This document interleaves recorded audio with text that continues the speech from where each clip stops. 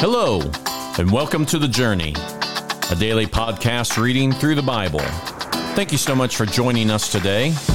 As you listen, we're going to be using the New Living Translation of God's Word. Let's start today's reading. We begin today with Matthew chapter 19. When Jesus had finished saying these things, he left Galilee and went down to the region of Judea east of the Jordan River.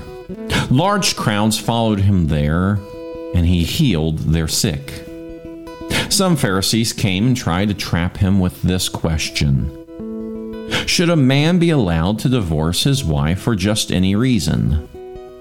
Haven't you read the scriptures? Jesus replied. They record that from the beginning, God made them male and female. And he said, this explains why a man leaves his father and mother and is joined to his wife, and the two are united into one. Since they are no longer two but one, let no one split apart what God has joined together. Then why did Moses say in the law that a man could give his wife a written notice of divorce and send her away? They asked. Jesus replied, Moses permitted divorce only as a concession to your hard hearts. But it was not what God had originally intended. And I tell you this, whoever divorces his wife and marries someone else commits adultery, unless his wife has been unfaithful. Jesus' disciples then said to him, if this is the case, it is better not to marry. Not everyone can accept this statement, Jesus said, only those whom God helps. Some are born as eunuchs. Some have been made eunuchs by others. And some choose not to marry for the sake of the kingdom of heaven. Let anyone accept this who can.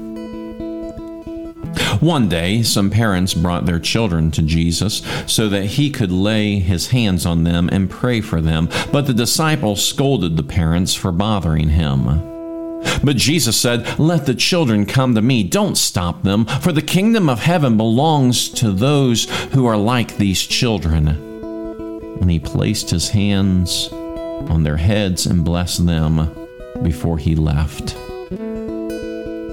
Someone came to Jesus with this question: Teacher, what good deed must I do to have eternal life? Why ask me about what is good? Jesus replied. There is only one who is good. But to answer your question, if you want to receive eternal life, keep the commandments. Which ones? The man asked. Jesus replied, you must not murder, you must not commit adultery, you must not steal, you must not testify falsely, honor your father and mother, love your neighbor as yourself. I've obeyed all these commandments, the young man replied. What else must I do? Jesus told him, if you want to be perfect, go and sell all your possessions and give the money to the poor, and you will have treasure in heaven. Then come follow me. But when the young man heard this, he went away sad, for he had many possessions. Then Jesus said to his disciples, I tell you the truth, it is very hard for a rich person to enter the kingdom of heaven. I'll say it again, it's easier for a camel to go through the eye of a needle than for a rich person to enter the kingdom of God. The disciples were astounded. Then who in the world can be saved? They asked. Jesus looked at them intently and said, humanly speaking, it is impossible, but with God, everything is possible. When Peter said to him, we've given up everything to follow you, what will we get? Jesus replied, I assure you that when the world is made new and the Son of Man sits upon his glorious throne, you who have been my followers will also sit on 12 thrones, judging the 12 tribes of Israel. And everyone who has given up houses or brothers or sisters or father or mother or children or property for my sake will receive 100 times as much in return and will inherit eternal life. But many who are the greatest now will be the least important then, and those who seem least important now will be the greatest then. We're also going to be reading Mark chapter 10. Then Jesus left Capernaum and went down to the region of Judea and into the area east of the Jordan River. Once again, crowds gathered around him, and as usual, he was teaching them. Some Pharisees came and tried to trap him with this question: should a man be allowed to divorce his wife? And Jesus answered them with a question. What did Moses say in the law about divorce? Well, he permitted it, they replied. He said a man can give his wife a written notice of divorce and send her away. But Jesus responded, he wrote this commandment only as a concession to your hard hearts. But God made them male and female from the beginning of creation. This explains why a man leaves his father and mother and is joined to his wife, and the two are united into one. Since they are no longer two but one, let no one split apart what God has joined together. Later, when he was alone with his disciples in the house, they brought up the subject again.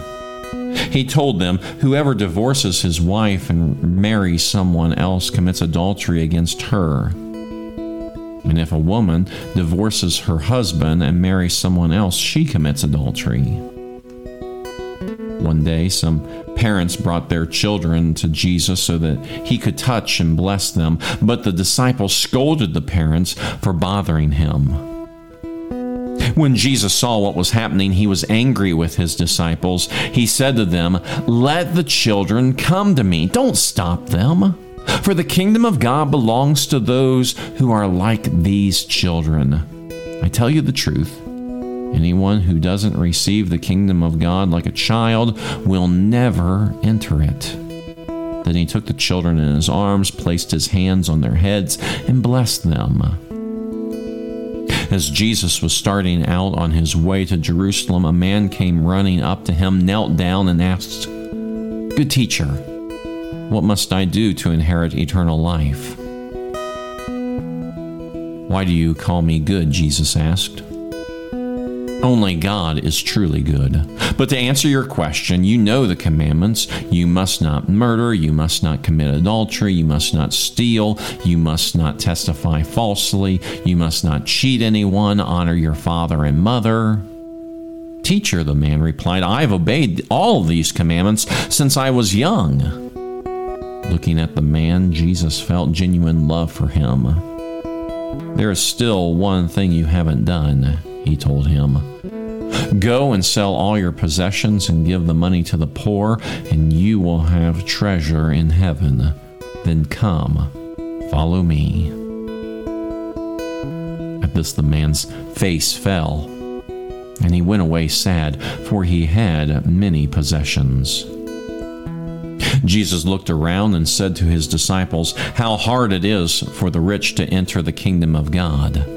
This amazed them, but Jesus said again, Dear children, it is very hard to enter the kingdom of God. In fact, it is easier for a camel to go through the eye of a needle than for a rich person to enter the kingdom of God. The disciples were astounded. Then who in the world can be saved? They asked. Jesus looked at them intently and said, Humanly speaking, it is impossible, but not with God. Everything is possible with God. Then Peter began to speak up. We've given up everything to follow you, he said. Yes, Jesus replied, and I assure you that everyone who has given up house or brothers or sisters or mother or father or children or property for my sake and for the good news will receive now in return 100 times as many houses, brothers, sisters, mothers, children, and property, along with persecution. And in the world to come, that person will have eternal life. But many who are the greatest now will be the least important then, and those who seem least important now will be the greatest then. They were now on their way up to Jerusalem, and Jesus was walking ahead of them. The disciples were filled with awe, and the people following behind were overwhelmed with fear. Taking the 12 disciples aside, Jesus once more began to describe everything that was about to happen to him. "Listen," he said, "we're going up to Jerusalem, where the Son of Man will be betrayed to the leading priests and the teachers of the religious law. They will sentence him to die and hand him over to the Romans. They will mock him, spit on him, flog him with a whip, and kill him. But after 3 days he will rise again." Then James and John, the sons of Zebedee, came over and spoke to him. "Teacher," they said, "we want you to do us a favor." "What is your request?" he asked. They replied, "When you sit on your glorious throne, we want to sit in places of honor next to you, one on your right and the other on your left." But Jesus said to them, "You don't know what you're asking. Are you able to drink from the bitter cup of suffering I am about to drink? Are you able to be baptized with the baptism of suffering I must be baptized with?" "Oh, yes," they replied, "we are able." Then Jesus told them, "You will indeed drink from my bitter cup and be baptized with the baptism of suffering. But I have no right to say who will sit on my right or my left. God has prepared those places for the ones he has chosen." When the 10 other disciples heard what James and John had asked, they were indignant. So Jesus called them together and said, "You know that the rulers of this world lord it over their people, and the officials flaunt their authority over those under them. But among you it will be different. Whoever wants to be a leader among you must be your servant, and whoever wants to be first among you must be the slave of everyone else. For even the Son of Man came not to be served, but to serve others, and to give his life as a ransom for many." Then they reached Jericho, and as Jesus and his disciples left town, a large crowd followed him. A blind beggar named Bartimaeus, son of Timaeus, was sitting beside the road. When Bartimaeus heard that Jesus of Nazareth was nearby, he began to shout, "Jesus, Son of David, have mercy on me!" "Be quiet," many of the people yelled at him. But he only shouted louder, "Son of David, have mercy on me!" When Jesus heard him, he stopped and said, "Tell him to come here." So they called the blind man. "Cheer up," they said. "Come on, he's calling you." Bartimaeus threw aside his coat, jumped up, and came to Jesus. "What do you want me to do for you?" Jesus asked. "My rabbi," the blind man said, "I want to see." And Jesus said to him, "Go, for your faith has healed you." And instantly the man could see, and he followed Jesus down the road. In Matthew and Mark's Gospels, we read about this young man, clearly very rich.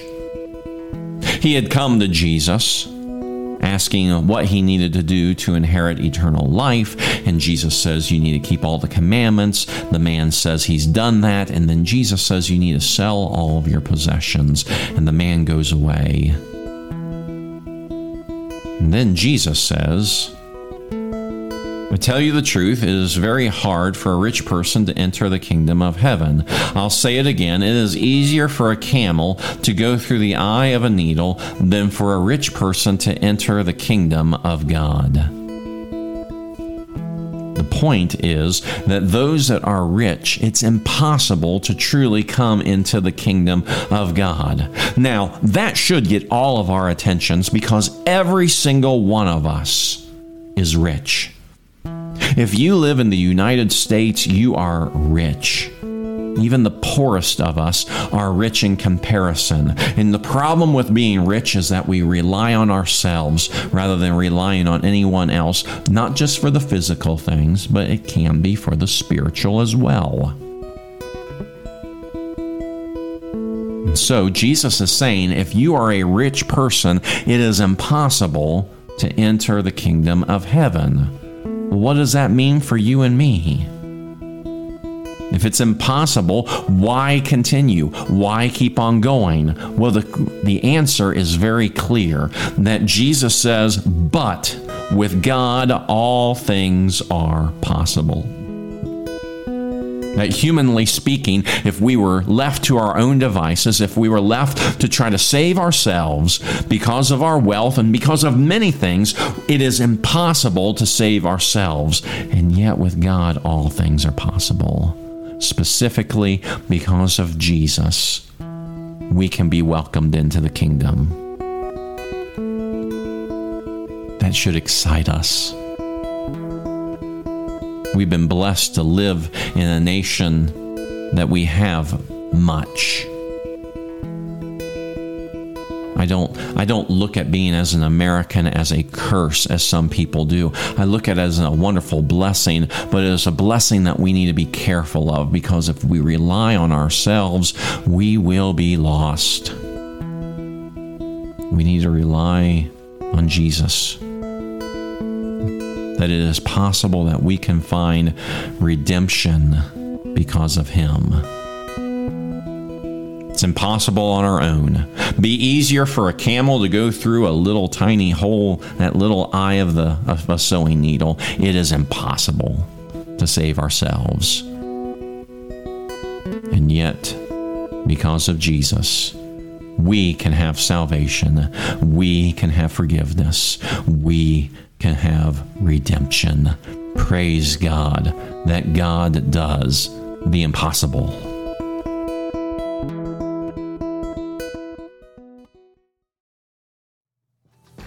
Thank you again for joining us for the journey. Please be sure to share this podcast.